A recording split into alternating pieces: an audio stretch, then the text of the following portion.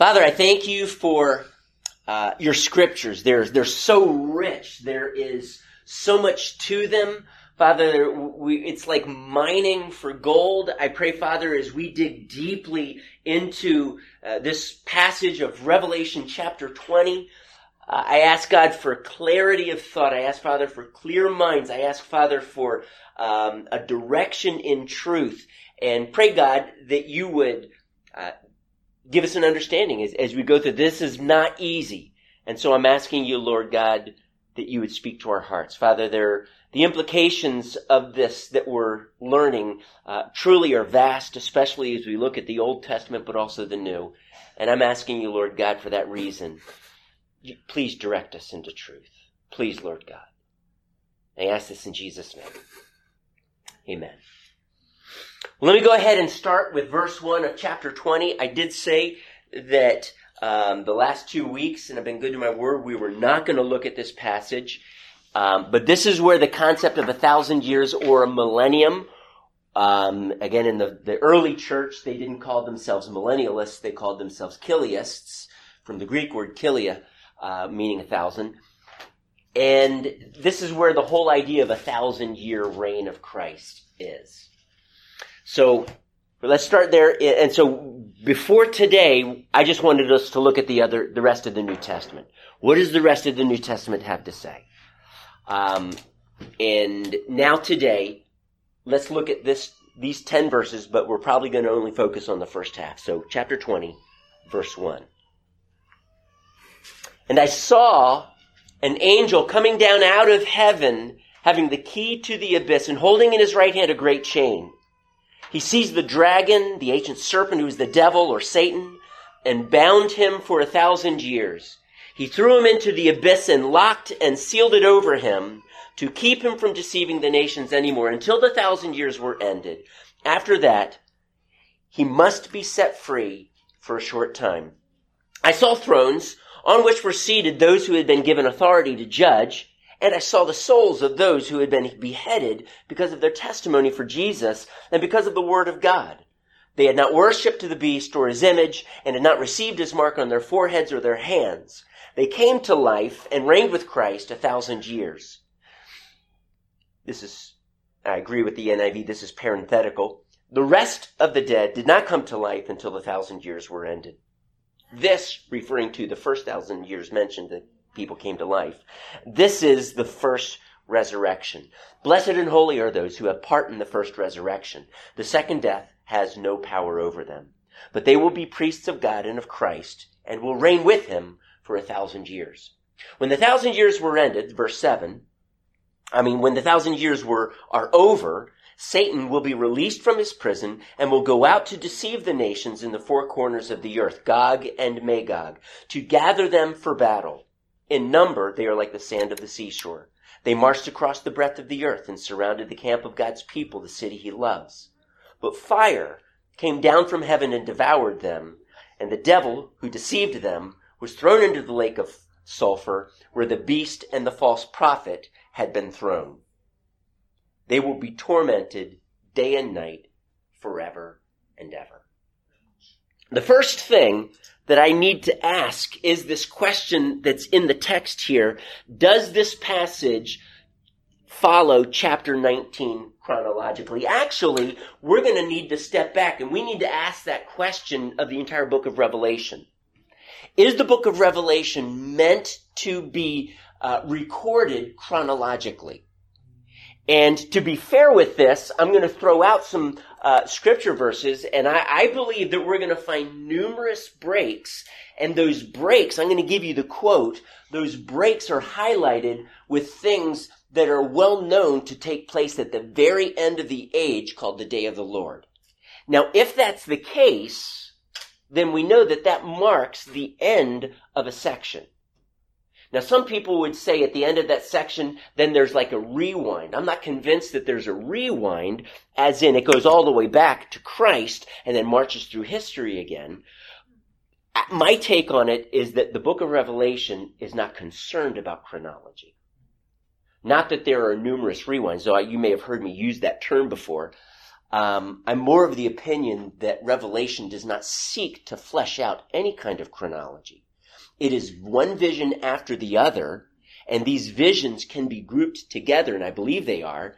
And something just in way of observation is that many times there is a section, a vision or several visions that have to do with what John sees taking place on earth, and then he steps back and he sees something taking place in heaven. Now, I'm going to suggest to you that these come in pairs, something that takes place on earth, something that takes place in heaven, or vice versa, if you will, and that these create each section. Now, when I say each section, I'm going to mention to you a certain chapter, and at the end of that chapter, I'm going to give you a quote that seems to clearly refer to the end of the age. And my question is, why would there be 5 or 6 end of the ages referred to if Revelation was meant to be taken chronologically? Do you understand what I'm saying? All right. At the end of towards the end of chapter 6, it says, the sky receded like a scroll, and every mountain and island was removed. Now, if we're going to take this literally, then that would clearly mean the destruction of the earth and the inauguration of the new heaven and the new earth. Though it doesn't mention the new heavens and the new earth, it clearly mentions the destruction of the earth. The sky recedes like a scroll, and every mountain and island was removed. Okay? To me, that speaks of the destruction of the earth, and therefore the coming of Christ and the end of the age. Question? That's in chapter 6. At the end? Not at the very end. No, I apologize. I did not write down specific verses, only because I meant to go through this relatively quickly, because there's a lot of ground I want to cover today. So forgive me if I don't give you exact verses, but that would be, you're going to want to do some research and find where did Pastor Mike bring out that verse? He says it's there, so it's going to force you to study, okay? Anyway, and you guys are good students. At the end, or towards the end of chapter 11, it says, the time has come for judging the dead and for rewarding your servants. And there's actually several verses, and it's clearly the end of the age. Actually, there's a phrase that says, referring to God, who is and who was. The common phrase in Revelation is, who is, who was, and who is to come. Who is to come is not there. And we have to, in being good students, ask, why does he purposely leave that out? Because he has already come. I think is a fair answer. And as you read the passage, the kingdom of the world has become the kingdom of our God and of his Christ. And so I think it's fair to say at the end of chapter 11 is clearly the end of the age. And then chapter 12, we actually see the birth of Christ as it moves forward. Okay. At the end of chapter 14, it says, and the earth was harvested. Would it not be fair to view this harvest as God's judgment and as God's reward? The parable of the wheat and the wheat and the weeds in Matthew 13 talks about the harvesting angels. Okay, and Jesus actually gives us an interpretation of this parable, and it's clearly the end of the age, and that is the term that Jesus uses for the harvest of the earth. At the end of chapter 16, referring to the Battle of Armageddon that you're going to read for next week, it says this, concerning Armageddon, on the great day of God Almighty. We read that in the day of God in 2 Peter chapter 3, and that had to do with the consummation of the ages where the earth is destroyed and the new heaven, and God created the new heavens and the new earth. He called that the day of God. This is the great day of God Almighty. And it continues on a few verses later. It says, every island fled away and the mountains could not be found. That's after the Battle of Armageddon. So I'm going to submit to you, just based on those 4 passages, that Revelation clearly is not in chronological order. If you want to call them rewinds, that's fine. If you want to just call them pictures of the pouring out of God's wrath, that each section ends with the day of the Lord, the destruction of the earth, etc., judgment, then yeah, that's fine. That's my take on it. I truly don't believe that Revelation deals chronologically, though others, brilliant minds, take it differently. What I do want to focus on for right now, just a few more minutes than the others that I looked at, is the chronology shift, or the end of a section that would demonstrate that Revelation is not in chronological order. And that is when we come to the end of chapter 19, verse 10.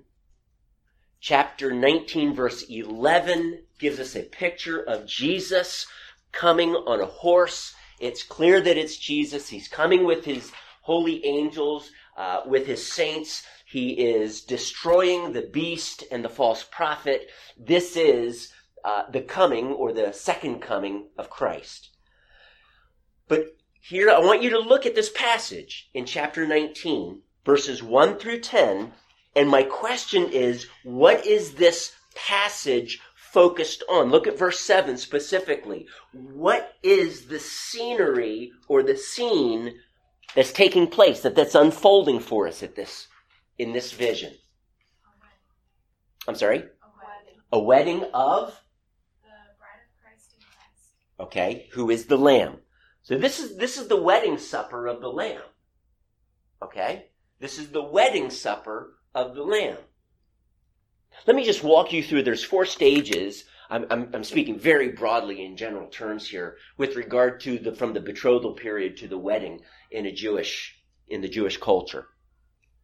The man would ask the father and mother to enter into a covenant with him and the woman that he would be proposing to.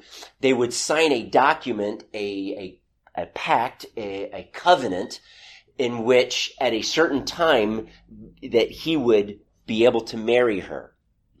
He then, after signing this covenant, he would go to his father's house where he has lived thus far, and he would either build a house adjoining his father's house or on his father's property. So he would go away for several months, as much as a year, sometimes 2 years, but typically within the year, he would build a house, and then he would come to the woman's parents' house, is where she is living. In the meantime, she has gotten herself ready. I forget what the stuff that she has that when he comes, she would grab and take with her. There's a name that's actually given to it. And she would grab that. And when he is approaching the house, he would generally come with his attendants. And as they approached the house, they would many times give a trumpet call. He would shout to her, "I'm here to take you to myself." And then she would grab her stuff, come to the door, and she would then march with him. Many times this would happen at night, so they would have torches. But they would then go back to his parents' house, and they would have the wedding ceremony, followed by this awesome Jewish celebration and the wedding supper. And then after that would be the consummation of the marriage.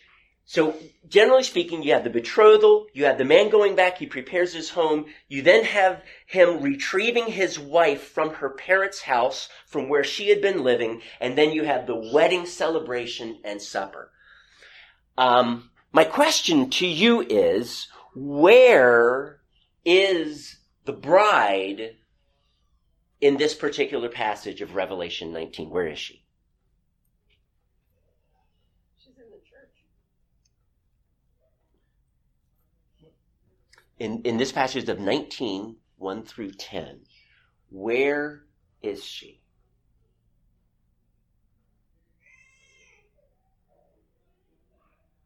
Look at verse 1. Where's this scene taking place? In heaven. Okay? It says, for the bride, verse 7, for the bride of the wedding of the Lamb has come, and his bride has made herself ready. Fine linen, bright and clean, was given her to wear. Where is she? She's in heaven. She's not in her parents' home. She's in whose home, so to speak? The bridegroom's father's home. She has already been retrieved for the wedding ceremony and the supper. My question to you, and I think this is a very clear reading of the text. I'm not like twisting anything to make it say what I think I want it to say.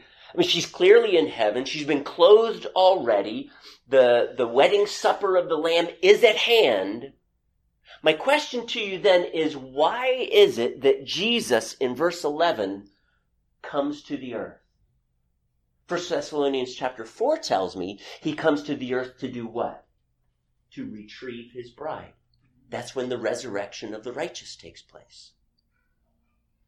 So, some would say that the rapture has already taken place and the second coming of Christ is at hand. And my question to you then would be, if the bride who is already clothed in her glorious resurrection body is what's being pictured here, we have only part of the bride. If the rapture's taken place, Jesus needs to go to the earth then to retrieve the remainder of his bride, those who came to Christ during the 7-year tribulation. And I'm speaking as a dispensational premillennialist at this point. Could we close this door, Brian? Thank you.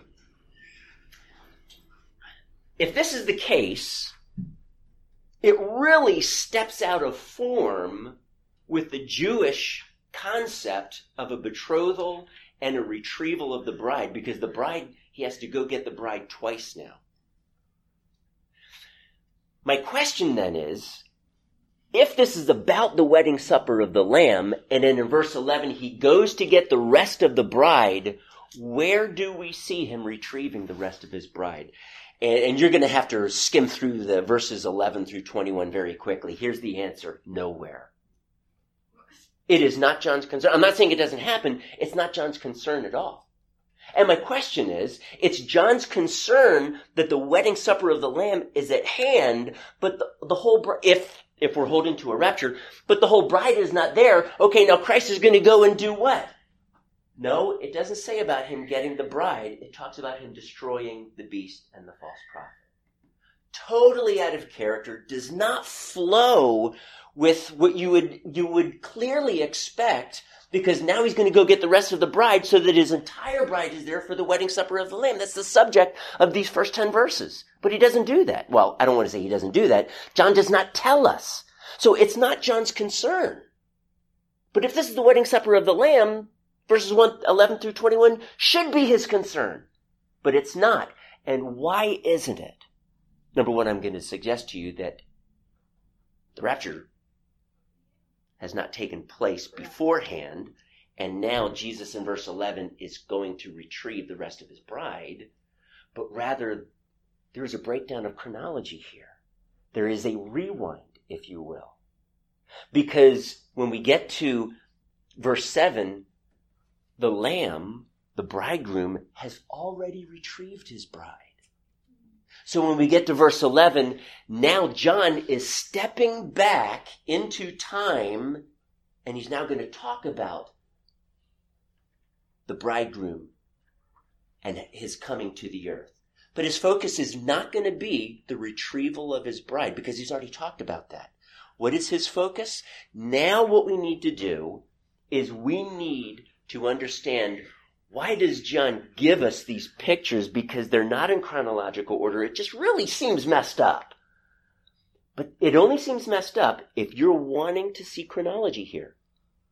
John's purpose is to record themes. Not chronology. Themes. So let me walk you through 4 themes that unfold for us between chapters 17 and 20. From the beginning of chapter 17, we're introduced to the great harlot. She is sitting on a beast, and we then hear about the beast who once was, now is not, and is to come. We learn about the 10 crowns that they represent 10 kings, and so on. And what we find is from chapter 17 of the introduction of the great harlot to chapter 19, verse 10, that whole section, the focus is the rising up of this great harlot and her destruction. Isn't that weird that in those 10 verses of chapter 19 that focus on the wedding supper of the Lamb, that's the section that actually ends the destruction of the great harlot. Now we know this because look at the very beginning of chapter 19. What does it focus on?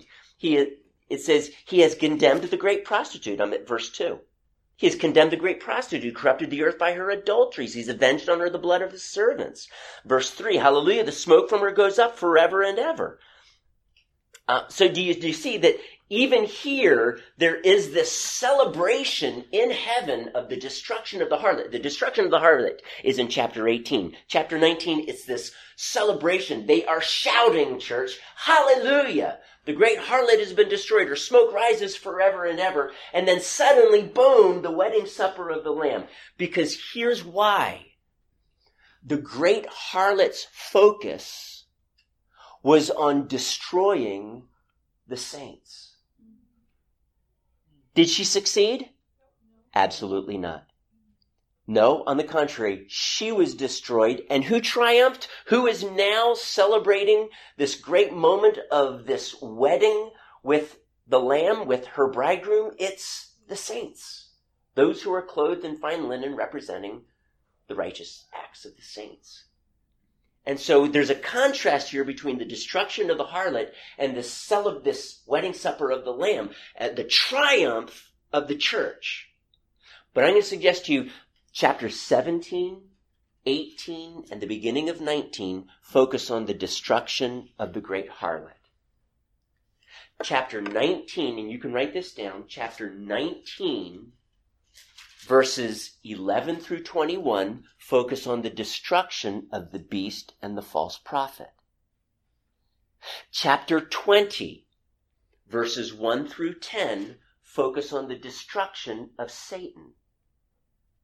Chapter 20, verses 12 to the end of the chapter, 11 to the end of the chapter, talk about the destruction of the wicked. That's its focus. I'm not saying that the saints aren't gathered there. I'm just simply saying John's focus is the destruction of the wicked. And it's not the rewards, because those rewards are found in the last 2 chapters of Revelation. Those are yours and my rewards.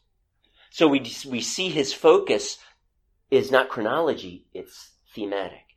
The destruction of the harlot, the destruction of the beast and the false prophet, the destruction of Satan, the destruction of the wicked, and now the rewards of the righteous. Chapters 21 and 22.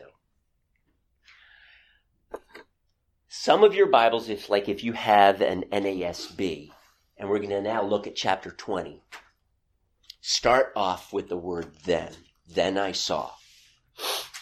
The Greek word that's used there, and honestly throughout Revelation, is the Greek word kai. Kai is one of the most used Greek words in the New Testament, and it simply means and. Okay? There's no chronology involved with the Greek word kai. And I saw, I haven't counted them.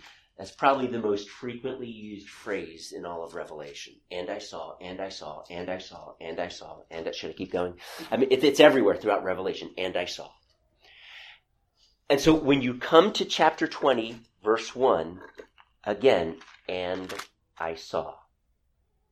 So I would venture to say that John's purpose is not to give us a chronological order, so that chapter 19, Christ returns, and then chapter 20, we have the 1,000 years.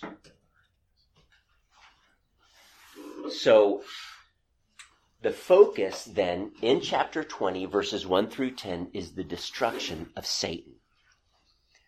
I'm going to suggest to you, and I realized that I should have taken 2 weeks from now the lesson, Satan's Defeat and Our Reign. I should have put that before this teaching on the millennium. Because this is very important. So we may find a little bit of overlap between Satan's defeat at the cross and what I'm going to touch on today. But Satan was defeated at the cross. He is presently being defeated, and the kingdom of darkness is being pushed back. It is what Scripture tells us. And at the end of the age, here in verse 10 of Revelation 20, he is fully and finally defeated. He was defeated at the cross. He is in the process of being defeated, and he will be fully and finally defeated in Revelation 20, verse 10, 9 and 10. Okay. Let's look now at chapter 20 and ask this question. Do we interpret these 10 verses literally or symbolically? Those who would hold to a premillennial view, and especially those in the dispensational, but fair enough to say both of them, would say that we should interpret it literally. And my challenge to you is, what tells you this? What tells me that I should interpret chapter 20 as literally as I possibly can? Here's what I'm going to suggest to you. Nobody ever would, regardless of being historic premillennialist, dispensational premillennialist, post-mill or on-mill, interprets Revelation completely literally. Nobody does. I haven't ever read a book that talks about the beast being a creature on 4 legs with 7 heads, and he looks like a leopard, he looks like a lion, and he looks like a bear. That is though what Revelation 13 tells us. Nobody does that. You might see that on the front cover of a book, but nobody believes that that's the type of beast that will arise at the end of the age. Why? Because everybody takes that as a symbol. Okay? So not only is the beast a symbol, the red dragon, who is Satan, is a symbol. The woman who's giving birth is not Mary, the mother of Jesus, but rather the people of Israel. The 7 stars around her head is not there because someone hit her in the head and now she's seeing stars circling around her. They are the 12 tribes of Israel. There's 12 stars. The stars that the dragon pulls out of the sky are not stars as much as they are angels, and he takes a third of them. The sea that the beast comes out of is not a literal sea. The sea represents something inasmuch as in Daniel 7, the 4 beasts come out of the sea. One of those beasts represents Nebuchadnezzar and the kingdom of Babylon at the same time. And Nebuchadnezzar was not born in the sea and come walking on dry land. Obviously, this is a symbol. We also see that the great prostitute is not literally a prostitute, but she's called a prostitute because she commits spiritual adultery with the nations of the earth, not literal physical adultery. The heads of the beast, we could go on and on and on. Even Numbers, yes. I had a question about the 12 stars in the head of the beast. If you don't mind, only because I don't want to get into the 12 stars, because I've got very little time and there's so much that I want to cover. So you can hold that question and let's entertain it after class if you don't mind. Great. Thanks, Stephen. All right. I'm just touching on a few chapters here. We could go through the entire book of Revelation, and I'm not going to say that the entire book of Revelation is symbolic either. What I am saying is nobody interprets Revelation literally. They interpret it partially literally and partially symbolically. Everybody does. So let's get that off the table. The question is not, do we understand Revelation 20 literally or symbolically? Everybody translates Revelation both ways. The question is, how symbolically? That's the question. So what we're going to do right now is we're going to look at Revelation 20, the first several verses, and we're going to look at some symbols that are used. And I'm going to suggest to you that they are symbols and that they are not literal. Let's look at this concept of a key. Is it a literal key that he has that unlocks a literal door, or is it a spiritual key? In Matthew 16, when Jesus gives the keys of the kingdom to Peter, does he pull out, this really cool keys to a Corvette and say, "Hey, buddy, it's yours now"?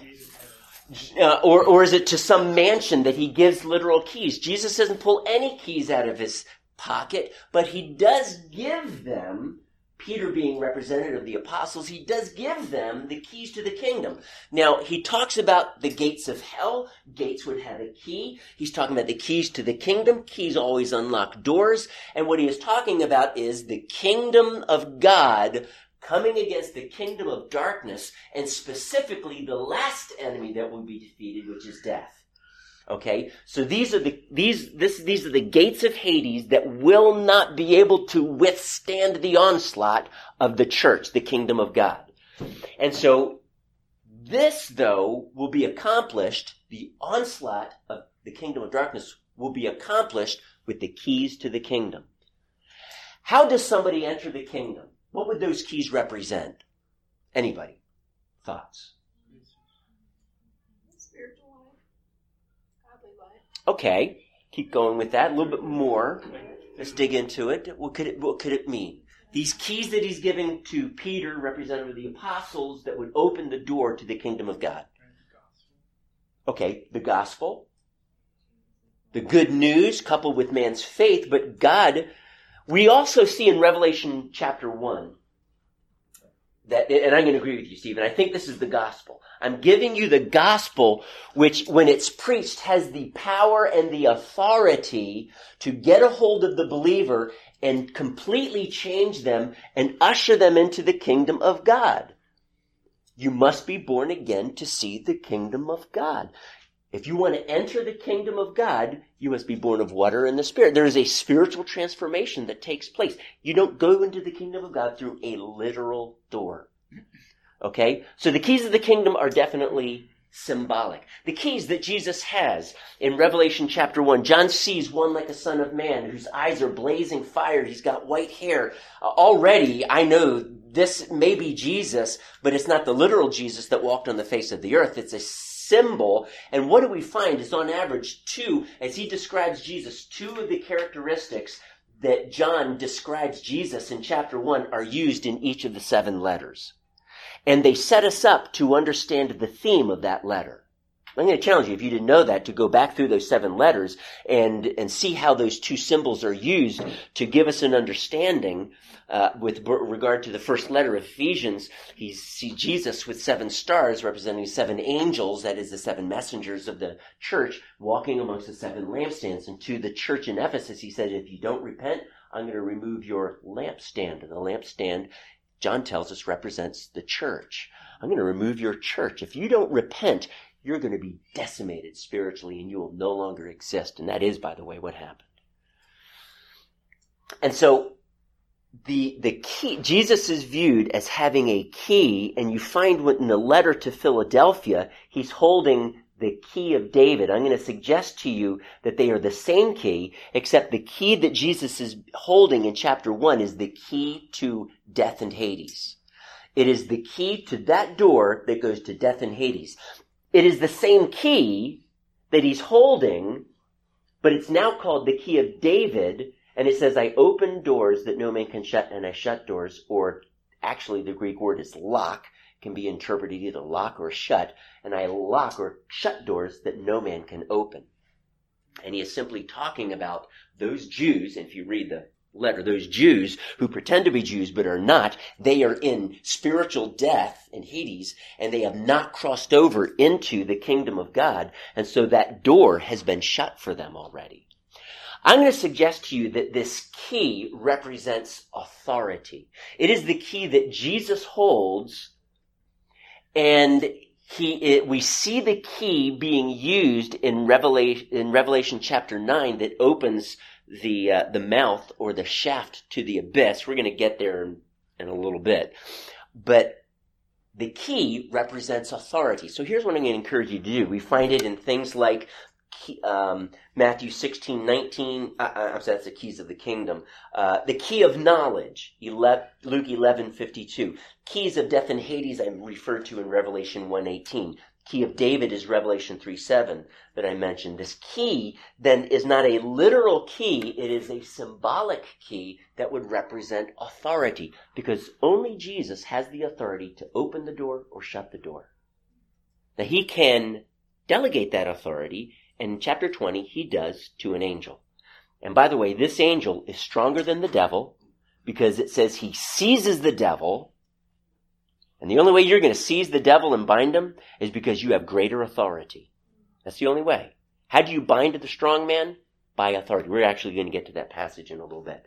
All right, so I think we need to realize that this key is not a literal key that opens a literal door. It is a symbol of the authority that this angel now has to exercise over all the power and the authority of the devil.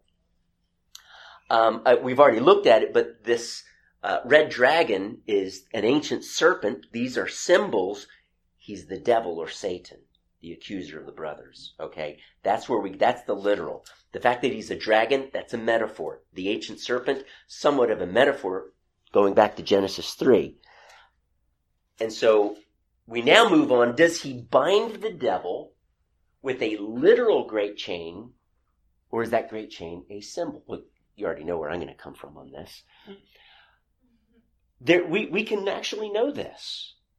The scriptures already tell us, outside of Revelation, whether we're supposed to treat this literally or symbolically. Turn with me to Jude, verse 6. And in the book of Jude, Jude is the book that immediately precedes Revelation. And in Jude, verse 6, there's only one chapter in Jude. That's why I say I'm not giving you a chapter on this one. It says, "And the angels who did not keep their positions of authority, but abandoned their own home, these he has kept in darkness, bound with everlasting chains, for judgment on the great day." I'm going to suggest to you that we cannot translate these chains or these fetters, or prison fetters, literally, because can someone do me a favor and see if they can close the nursery doors? Sometimes they leave them open, but they need to close those doors. Thank you. These are demons. These are fallen angels. They have been chained up, we are told here, bound with chains, with fetters, and they are being held in that state until judgment. We might ask ourselves, wow, demons? Maybe these are literal chains and there is a place where they have been literally chained that they cannot leave and therefore they cannot tempt mankind. Let's investigate this. We're going to look at a passage that we looked at months and months ago, and it's found in 2 Peter chapter 2, verse 4. We come across a word in 2 Peter chapter 2, verse 4, that is used only once in Scripture, and it's used here. It's this Greek word tartaros. Tartarus. Tartarus. Tartarus. In Greek mythology, and I'm going to encourage you that Peter is not borrowing from Greek mythology here, but it is a word that they would understand for departed spirits, specifically for demons. So Peter now takes this Greek word, he demythologizes it, if you will, and he pours his own definition into it. And here's what it says. 2 Peter chapter 2, verse 4. It says, "For if God did not spare angels when they sinned, but sent them or consigned them to," what does your version say? Hell. Hell, okay. Hell in the Greek is Gehenna. This is not Gehenna. And we're going to look more at this idea of Gehenna. Nobody is in Gehenna right now. They're either in Hades or in Tartarus, but nobody is in hell right now, or Gehenna. But I understand why the translators, and it's very common to translate this word hell, because of just the typical mindset of trying to demythologize Tartarus. We're going to see why in just a moment. So, but he sent them or consigned them to Tartarus, putting them into gloomy dungeons or pits to be held for judgment. It literally reads, "For if God did not spare sinning angels, but consigned them to Tartarus, putting them in pits of gloom, held for judgment." That's how it would literally read.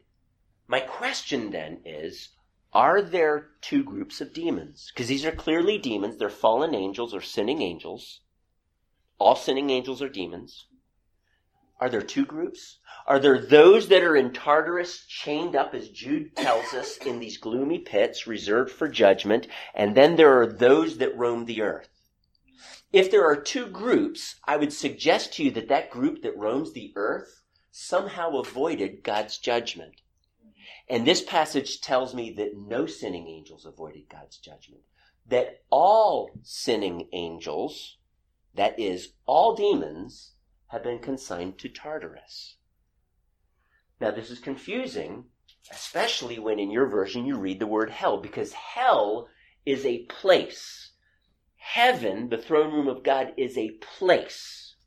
It's not a condition or state or realm. It is a locale. Tartarus, I'm going to suggest to you, is not. Now, if you were to go through the book of Ephesians, now I've done this again, I'm repeating myself from a lesson that I taught several months ago, but I'm just refreshing your memory right now. There is a phrase called the heavenlies. That's how the King James translates it, the heavenlies. Or the heavenly places. The NIV calls it the heavenly realms. It's used 5 times in Revelation, 5 times in Ephesians, and it's treated somewhat uniquely there. Paul does this, I think, purposefully, because he wants us to see something, and I believe it's this. Jesus is seated at the right hand of the Father in the heavenly realms. We are seated with Christ in the heavenly realms in Christ Jesus. Ephesians 2:6. When we come to chapter 6, the 5th and final time that it's used in this context. Our struggle is not against flesh and blood, but against the rulers and the authorities and the spiritual forces of evil. Where? In the heavenlies. So the heavenlies is not simply the place called heaven, where Jesus is seated and where we are seated with Christ. That's not what is meant by the heavenlies. That is what is meant by heaven, just not what is meant by the heavenlies. The heavenlies is the abode of spirits. Angelic, God himself, demons. This is the abode of the heavenlies. It is not a locale. It is not a specific place. It is a realm. It is the spirit realm, as opposed to the human natural realm. And so it fits well in the context where he says our battle is not against flesh and blood. It's not against humans in this natural order of earth. It is in the spirit realm. It is in the heavenlies. That's where our battle is.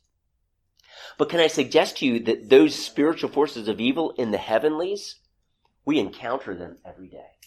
We don't see them, but we encounter them every day, because that's who our struggle, our wrestling match is with. They are the ones that we battle with every day. But they are here in this earth. They are the very ones that are locked up and chained up in Tartarus. We cannot therefore say that Tartarus is hell.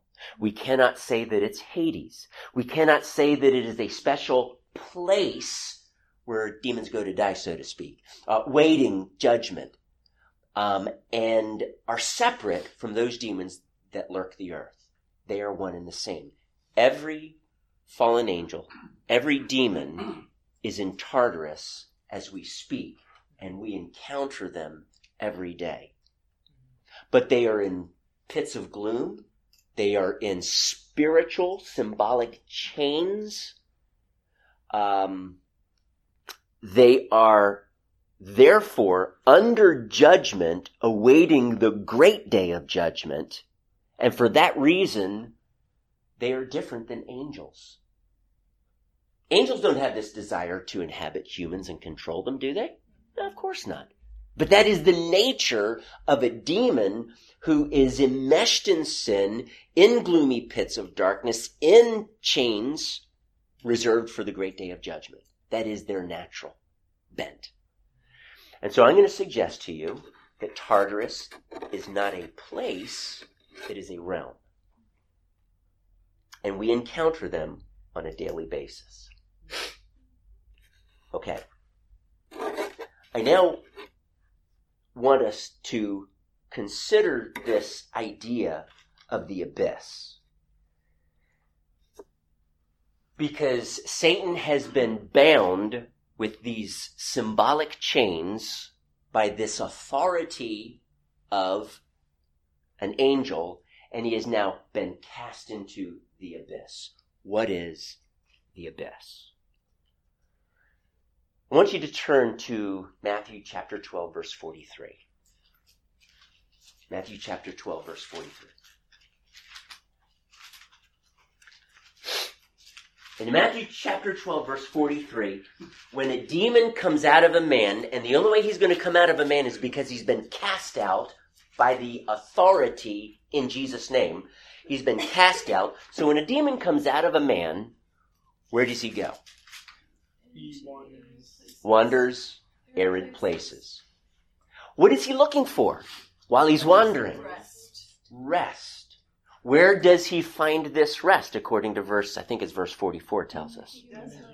Okay, in the house that he was just cast out of. And that would be a metaphor for the man that he was demonizing. So he's cast out of a man, he wanders in these arid places, and he is looking for rest.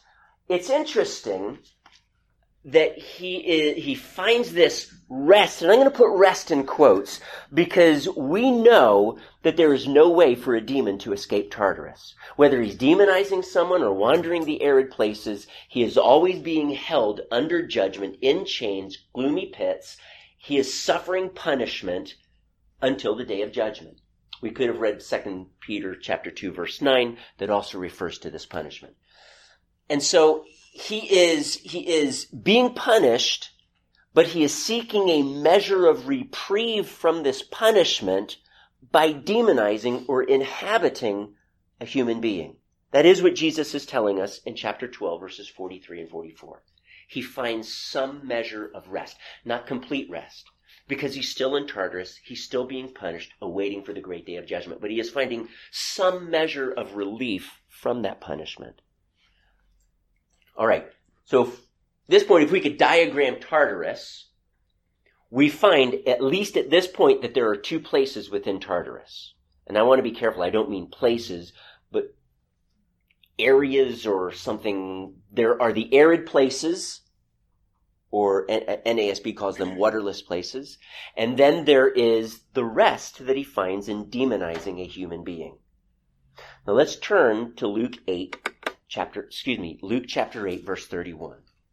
Luke 8:31. In Luke 8:31, this is the encounter of the Gadarene demoniac, and the demons, hundreds, and I'm going to suggest thousands of demons, because his name's Legion, who legions oversee 6,000 Roman soldiers. So there's probably many thousand, possibly as many as 6,000 demons in this man. And they say, please do not cast us or send us to where? What does it say? The abyss. Do not send us to the abyss. Do not send us into the abyss. Now, what is the abyss? It would have to be somewhere in Tartarus. Jesus has already told us when a demon is cast out of a man, he wanders arid places. And he doesn't say he wanders arid places or he's cast into the abyss, does it? He wanders arid places. If the abyss were a special place within Tartarus, that once you're thrown there, you can't get out, and you can no longer tempt or deceive or accuse, which is Satan and his demons' job. That's their job description, if you will. That's what they're bent on. Stealing, killing, destroying, accusing, tempting, deceiving. If there were a separate place that would be called the abyss that you could throw a demon into so that he could not do any of this, don't you think Jesus would have done this every single time that he cast out a demon? And yet this is the only time, and it doesn't even come out of Jesus' mouth. The words that come out of Jesus' mouth are arid places, not the abyss. This is the only time that the abyss is mentioned. It's mentioned on the lips of a demon. And I would suggest to you that if the abyss were a place that demons could not get out of and tempt, and Jesus would have taught us very clearly somewhere in Scripture. By the way, apostles, when you cast a demon out, always make sure, without exception, that you tell him to go to the abyss. But there's nothing like this in all of Jesus' teachings. I believe, and I firmly believe, that we are left with one conclusion. The abyss is the arid places. You are either in the arid places or the abyss as a demon, or you are demonizing someone. And we're not aware of any other place within Tartarus that a demon could wander. Now let's take this full circle. And by the way, any questions with regard to the abyss, or maybe something you see that would be inconsistent with what I've just taught? I'm open to that. Or maybe some confusion, like, could you just rewind and what did you just say? Okay. Go ahead, Zach. I guess so if angels and demons fight, if there's nowhere else to go than just out, like I just don't understand how there can be a fight if they're immortal and there's nowhere to go or anything like that. Okay, because you're probably thinking of the abyss as a place, and it's not a place, it's a realm. It is for the demons that the angels do not experience. It is a realm of darkness in which their sin has fully captured them, distorted the way they think, the way they will, the way they act. It's painful. It is in this realm of Tartarus that the only way to escape that agony would be to demonize somebody. So is it possible for angels to be in that place? No. Too? Because that is a place of judgment. No angel, and it's not recorded in Scripture anywheres rather, that an angel goes into the abyss. Or at least fallen angels, which are demons, and you're not confusing them, I realize that. There are the angels, and then there's the fallen angels called demons. They battle one another, just like demons who are wandering arid places and are in Tartarus can tempt us and deceive us and accuse us and destroy. Satan can do this as well. All right? There is freedom to do that. The abyss is that place in Tartarus that is separate from inhabiting a human and controlling them. So there is this general desire within a demon to escape the utter agony of the abyss or the arid places that generally define Tartarus and demonize someone because they find some measure of relief in that. They're controlling. And I don't the Bible doesn't tell us how they find that, why they find it. It just says that they do. That is what Jesus told us in Matthew 12.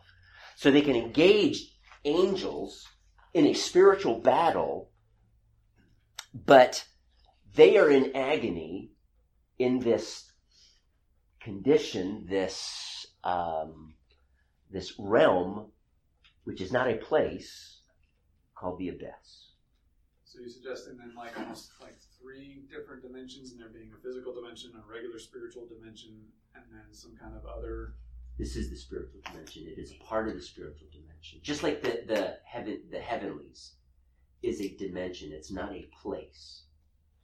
Because demons inhabit the heavenlies or the spirit realm, and angels and Jesus himself are in the heavenlies. That's what, when you do that study of the 5 times the heavenlies are used at Ephesians, that's what you find.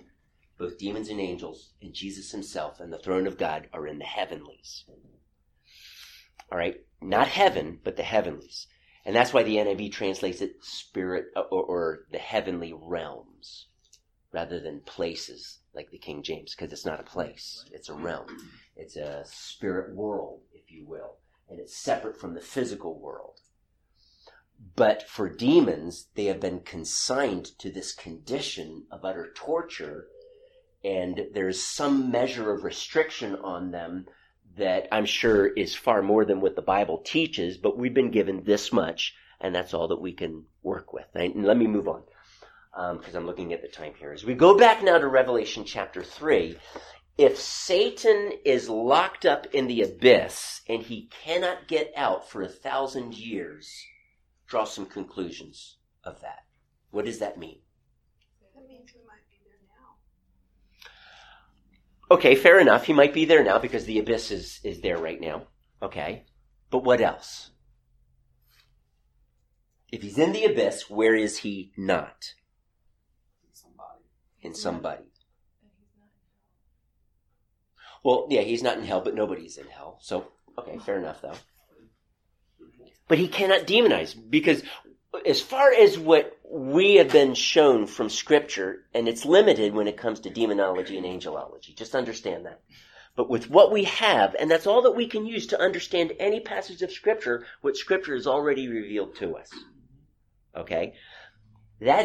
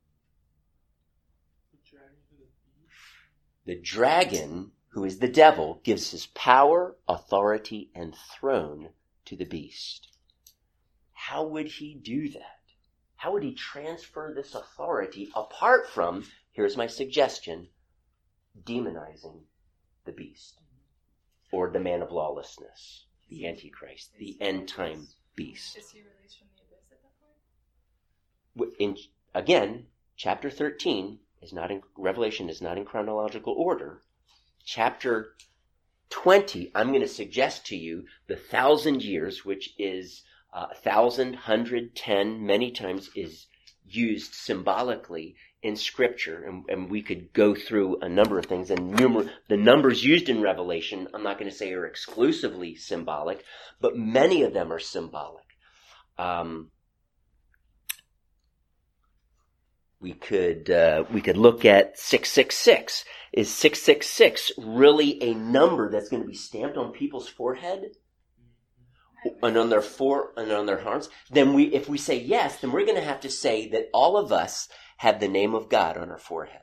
Okay? And I don't see a name on your forehead, Mike, but I know you're a follower of Christ. So I'm going to suggest that the name of the beast, even as the name of God is on our forehead, the name of the beast is on the forehead of all of those that have sought to rebel against God and worship the devil or the beast. Okay? And it's symbolic. It would not be literal. You could look at the dimensions of the New Jerusalem, 12,000 stadia, which is 1,400 miles by 1,400 miles by 1,400 miles. If you go 1,400 miles up into our atmosphere, and I realize this is the new earth, but 1,400 miles straight up in the sky takes you up into outer space. You would become a satellite at that point. All right? 300 miles is where the first satellites, as I recall, are. And this is 1,400 miles, which is about the average height of where satellites are. There's some below, there's some above. In fact, some are much higher than that. As much as, 22,000 miles above the earth. So, I'm going to suggest to you, John is clearly using figurative numbers here when he's describing the New Jerusalem. Because God is not going to build a city that's 1,400 miles into the air. We would step back and we would say, we are in outer space at that point. If you've ever been to Mile High Stadium, where the Denver Broncos play, if you're not used to that height and you exercise, it's hard. I understand teams, when they play in that stadium, they try to get there a little bit early to adjust to the height and acclimate to the lesser amount of oxygen that's at that height. Anyway, I'm going to suggest to you that the 1,400 miles describing the New Jerusalem is symbolic because the New Jerusalem is symbolic of the church anyway. The Holy of Holies is 10 cubits by 10 cubits by 10 cubits.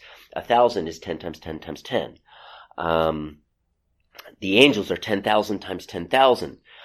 The phrase in Daniel 1:20, 10 times better, were Shadrach, Meshach, and Abednego and Daniel exactly 10 times better? No, it's a figurative number to say they were a lot better. I'm going to suggest to you that 1,000 is simply meaning not a literal 1,000 years, but rather a long time, a large number of years. Okay. So we have this idea, and I really need to close with this, because the problem that we immediately encounter is if Satan is cast into the abyss, meaning that he cannot demonize, that would mean that before he was cast into the abyss, that he could, and after he's released from the abyss, he can. The beast is said to be who once was. This is from John's perspective. Who once was before the cross, now is not, but will yet come. Okay? That's how Revelation describes the beast. Who is this beast? He once was, now is not, and is yet to come. So the beast is not just a future man of lawlessness. We saw him in the Old Testament. I believe you saw him in Nebuchadnezzar in his kingdom of Babylon. You saw him in Persia. You saw him in Greece. And specifically, the prince of Greece, or ruler of Greece, was controlling the king of Greece. But these were world ruling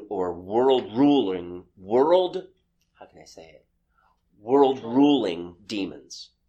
Ephesians chapter 6, our struggle is not against flesh and blood, against the rulers, the authorities, the spiritual forces of evil in the heavenly realms, and the world rulers of this darkness. I actually switched the last two around. World rulers of this darkness, spiritual forces of evil in the heavenly realms. World rulers of darkness. There are demons who hold a high rank in the realm of the heavenlies, in the darkness, where the demons in Tartarus, and they control world rulers. They themselves are world rulers. Daniel 10 says that the angel sent to Daniel, took him 21 days, encountered the ruler of Persia and the ruler of Greece. These were demons. He didn't encounter the literal ruler, but a spirit ruler who would be a demon. And I can suggest to you that these were controlling these physical rulers, these kings of Persia and Greece. And they would be the beast. Actually, when you read Revelation 13, how is the beast described? He's described exactly as the lion that represents Babylon, the bear that represents the Persian kingdom, and the leopard, which represents the kingdom of Greece. That is how the beast is described. He is like a lion and like a bear and like a leopard. And that takes us back to Daniel chapter 7. There was one more called the Roman Empire, but John is living in the Roman Empire, and he says the beast now is not. Okay, so the beast demonized those three kingdoms and rulers, and he will demonize a future. But right now he cannot, and I need to take at least 10 minutes, maybe a little bit more, because we need to understand if he's in the abyss and he's bound, he can't deceive the nations. That's probably where most people immediately start grinding the gears when it comes to amillennial interpretation, which is where I'm coming from, of Revelation 20. How is it that Satan cannot deceive the nations? What does it say in 1 Peter chapter 5? Verse 9 says, be watchful and alert. Your enemy, the devil, prowls around like a roaring lion seeking whom he may devour. You mean he's in the abyss right now? But then he's able to prowl around like a roaring lion? Once you understand the concept of the abyss, that's not a problem, is it? They can engage in spiritual warfare with angels while they're in the abyss or Tartarus. They can engage in temptation and accusation and destruction and so on while they are in Tartarus. Okay?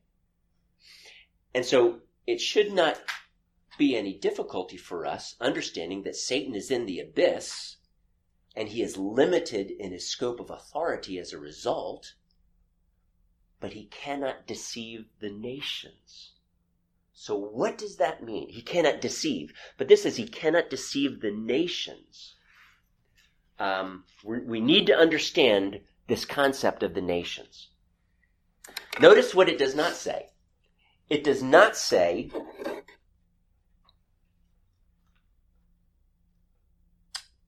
me 1 second here. Okay.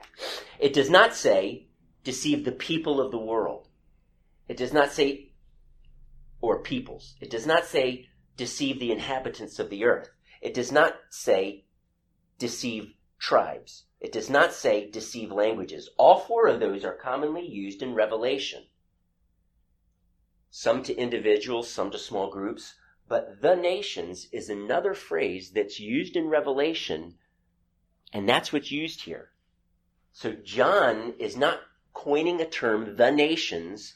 John understands what the nations are and what he is trying to get at. And he does not mean individuals. He means entities, groups called nations. Notice it does not say deceive nations. That for 1,000 years he cannot deceive nations. It says deceive the nations. It does not say that he cannot deceive some nations. It does not say that he cannot deceive any nations. It says he cannot deceive the nations. Let me just give you an example to kind of bring this home a bit, an illustration. There's about 200, give or take, depending on who you ask, 200 nations in the world today. If there was a man who wanted to conquer the world and he managed to conquer 3 nations before he died, would you say that he conquered the nations? No. No. What if he captured 150 nations? Yeah. Would you be tempted to say, yeah, he did conquer the nations? We might be a little bit divided on this, but I personally would say, yeah, he did conquer the nations. He didn't conquer all of them, but pretty close. He conquered the majority of them. All right, but if he conquered only a few nations, we would not say he conquered the nations. If I'm going to say that Satan deceived or deceives the nations, then that means he is going to deceive more than just a handful of nations or a few nations or a number of nations. It's going to be somewhere pressing the majority or all the nations. Because that's what that phrase means. And as you go through the book of Revelation, we realize that this idea of nations are groups, not individual people.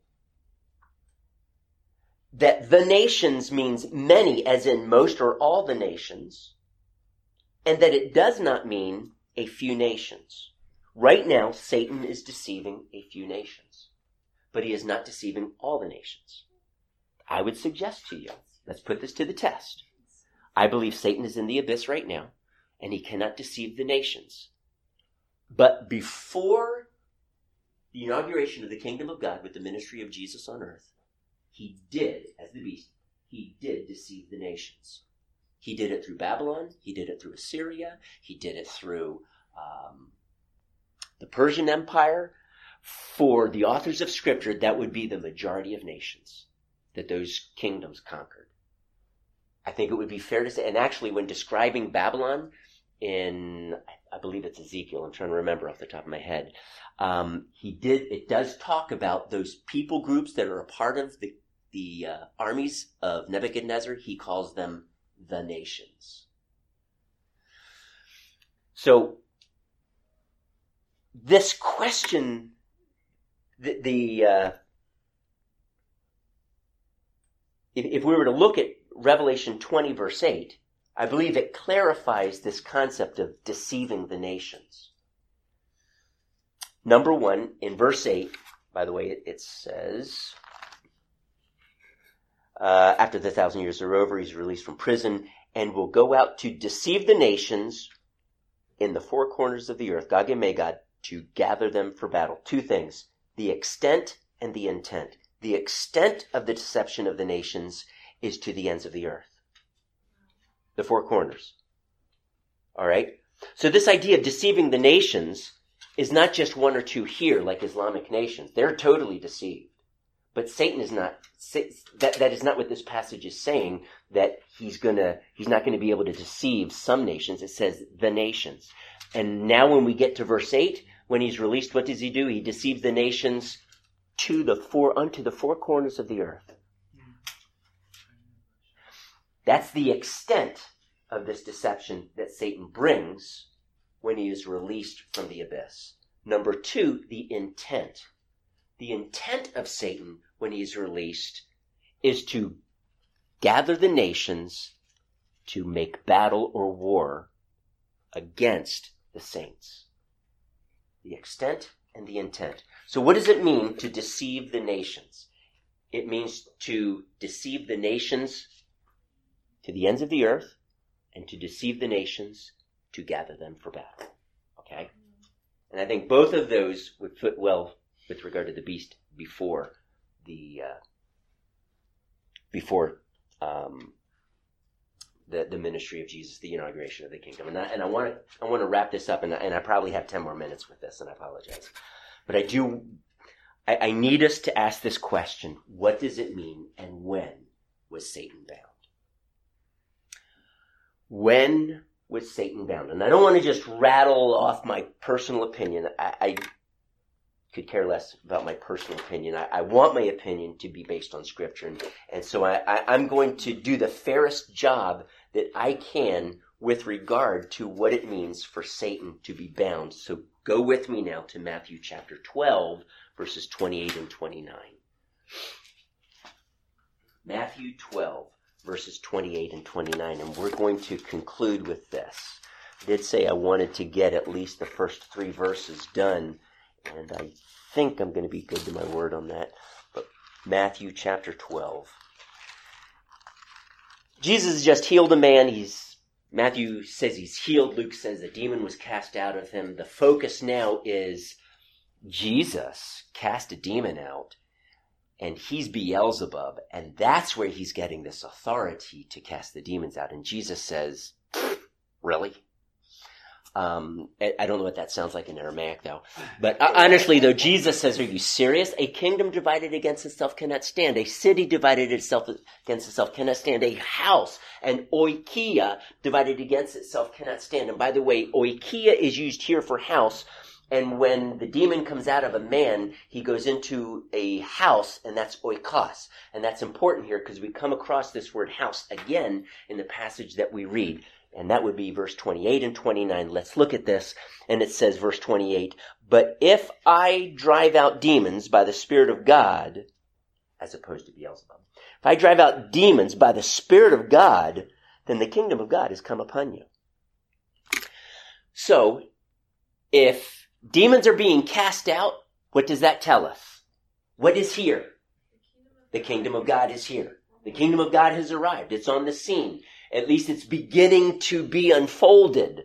At least that. So with that in mind, that the demons who are of the kingdom of darkness are being cast out by the authority of Christ, that, Jesus says, that tells us that God's kingdom has come. God's power and authority in the kingdom of God is now confronting the kingdom of darkness, and that's why the demons are being cast out. Okay, let's look at verse 29. It says, "Or again, how can anyone enter a strong man's house and carry off his possessions unless he first ties up or binds the strong man? Then he can rob his house." That word tie up, bind is the same Greek word that's found in Revelation, bound Satan. Tied him up. Okay. Let's look at this.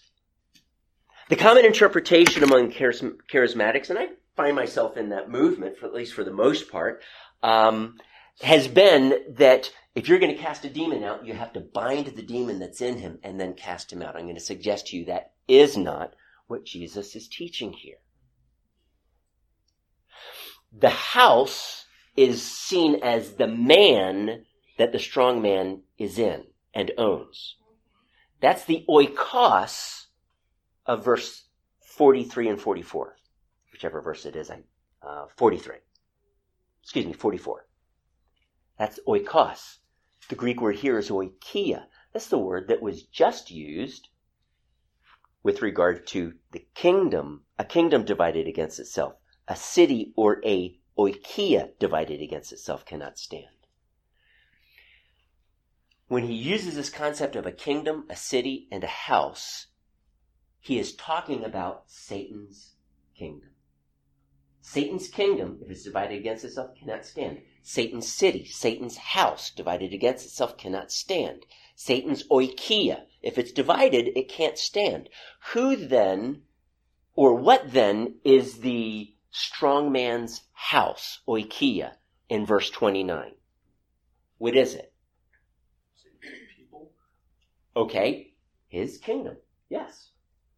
His people, his kingdom, okay? So Satan's kingdom is this oikia that is being robbed or being set up to be robbed. Who would the strong man be?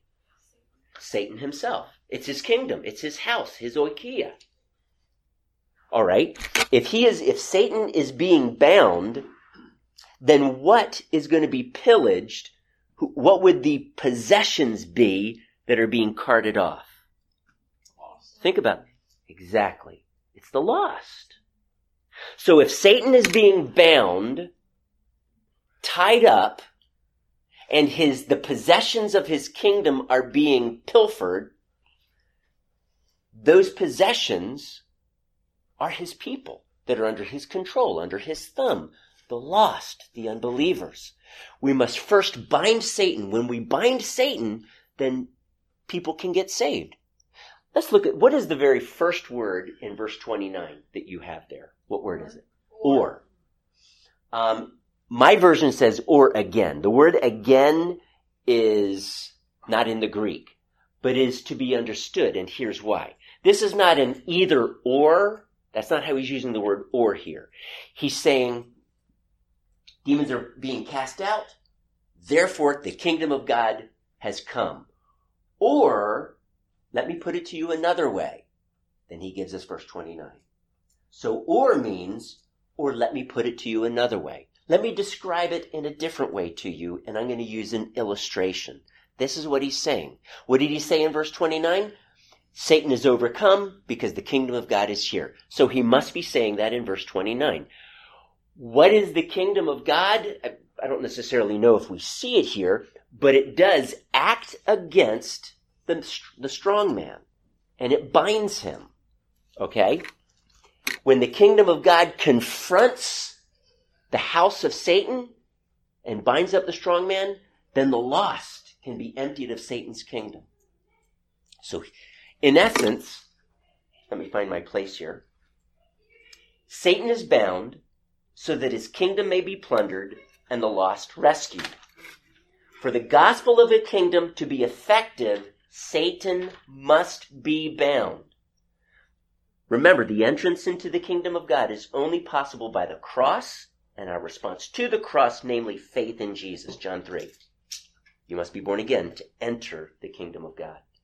Okay, so we have to then ask the question, when was Satan bound? So that the kingdom of God is here, Satan is bound, and people, when they hear the gospel, can be saved. When did that take place?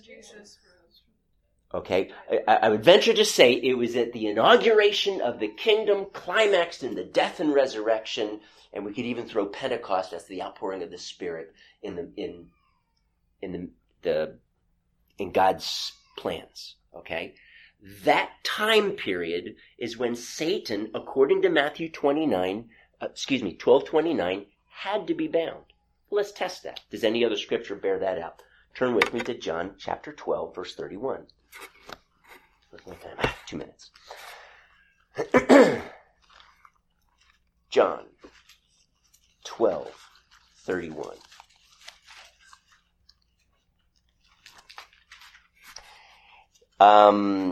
Halfway through 31, now the prince of this world, let me just back up to verse 30. Jesus said, "This voice was for your benefit, not mine." I'm not going to get into why he says that, but now he says in verse 31, now is the time for judgment on this world. Now, this is right before Passover, when the Passion Week, when Jesus is crucified at the end. Now the prince of this world, who's the prince of this world? Satan. Now the prince of this world will be driven out. That's the ekbalo. That's cast out, like you cast out a demon. Okay? Satan is going to be cast out. He's going to be cast outside. He's going to be cast out outside. But I, when I am lifted up from the earth, will draw all men to myself. Satan will be cast out, but I am going to draw all men unto myself. When will that casting out of Satan and the drawing of all men take place? When will it happen? When I am lifted up. When was Jesus lifted up? On the cross. He was lifted up. He says in verse 33, he said this to show the kind of death he was going to die. With the inauguration of the kingdom, I would say the very specific point of the binding or the casting out of Satan would be the cross. But in all fairness, it's in the context of the kingdom of God, assaulting the kingdom of darkness. The only way for people to be led out of the kingdom of darkness is for Satan to be tied up, to be bound. Now we go back to Revelation. Satan is bound for 1,000 years. He was bound at the inauguration, specifically the cross, but the inauguration of the kingdom of God, and he's being bound throughout the church age, that 1,000 years. We understand 1,000 to mean simply a very long time. He is in the abyss. He cannot demonize, but he can still deceive. He just can't deceive the nations to the extent of the ends of the earth with the purpose, the intent, as it says in Revelation 20, verse 8, to gather the nations together to make war against the saints. And this is a picture, by the way, that the beast does. Whenever you see the beast comes on the scene, his purpose is to win people to himself and to make war against the saints. Wherever you read about the beast, it talks about how people worship him and he makes war against the saints. I'm going to suggest to you that this destruction of Satan in Revelation 20 takes place at Armageddon at the end of the age. It's because he's demonizing the beast. He gathers the beast through the demonization of Satan himself. He is able to deceive the nations and they make war against the saints. Fire comes from heaven. We'll look at that next week though. And so when was Satan bound? He was bound at the inauguration of the kingdom. Specifically at the cross, where Satan was cast out, he was bound, and he must be in order to pillage his house. and save the lost. Okay? Now, the reason why I suggested that 2 weeks from now when we talk about Satan's defeat and our reign is there's more scripture verses, because in Luke chapter 11, it actually says that his armor, the strong man's armor, is taken from him. And Colossians 2:15 says,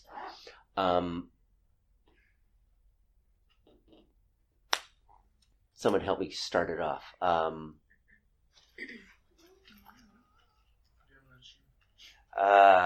Colossians 2:15.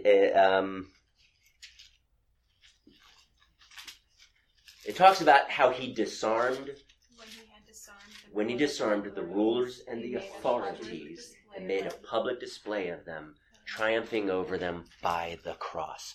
When was Satan's armor taken from him? At the cross. The demons as well.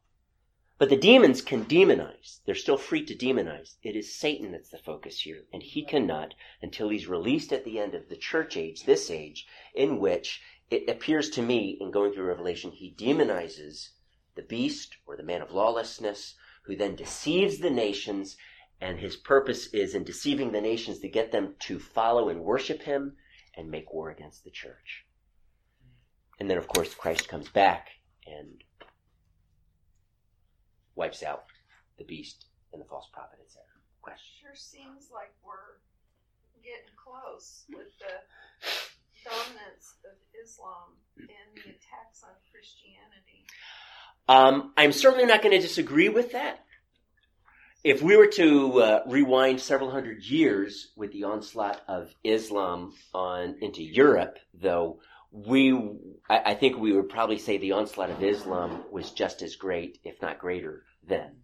So I want to be careful that I don't say we're now in the last of the last days, or the last days of the last days, because look around at the onslaught of Islam. But I think it's a good point. We're going to find this, and it may be that we are in that time in which the man of lawlessness is revealed, and he ends up getting destroyed, and Christ comes back. It may be. It may be. But there have been generations that have lived before us that have seen such persecution. It is true, though, that we do live in a day in which there are more Christians dying in our generation, and this is what I've heard, than all generations in the past put together. To me, that's an amazing statistic. But you read on the internet, depending on whose newsletter you get, about Christians dying all over, especially in the Middle East. And now in our country, they're coming out against Christians. Mm-hmm. Yeah. Let me close in prayer. Father, I want to thank you that our adversary, the devil, has been defeated at the cross. He's been bound so that his kingdom can be pillaged and the lost rescued. That is a phenomenal teaching, Lord God. And I am just asking, Father, right now is the time for us to go and seek to rescue the lost. And I'm asking you, God, whether we're in a workplace, whether we're walking neighborhoods, going door to door, or whether we're in the marketplace, wherever we're at, God, that we would be zealous and we would realize, God, now is the time. The harvest is ripe. We need to sow the seeds and cast them and seek to rescue the lost and pillage the strong man's house and see his possessions stolen and brought now into the kingdom of God. And I'm just asking you, Father, in boldness, empower us. Allow us to walk in that authority of the kingdom of God. In Jesus' name I pray. Amen.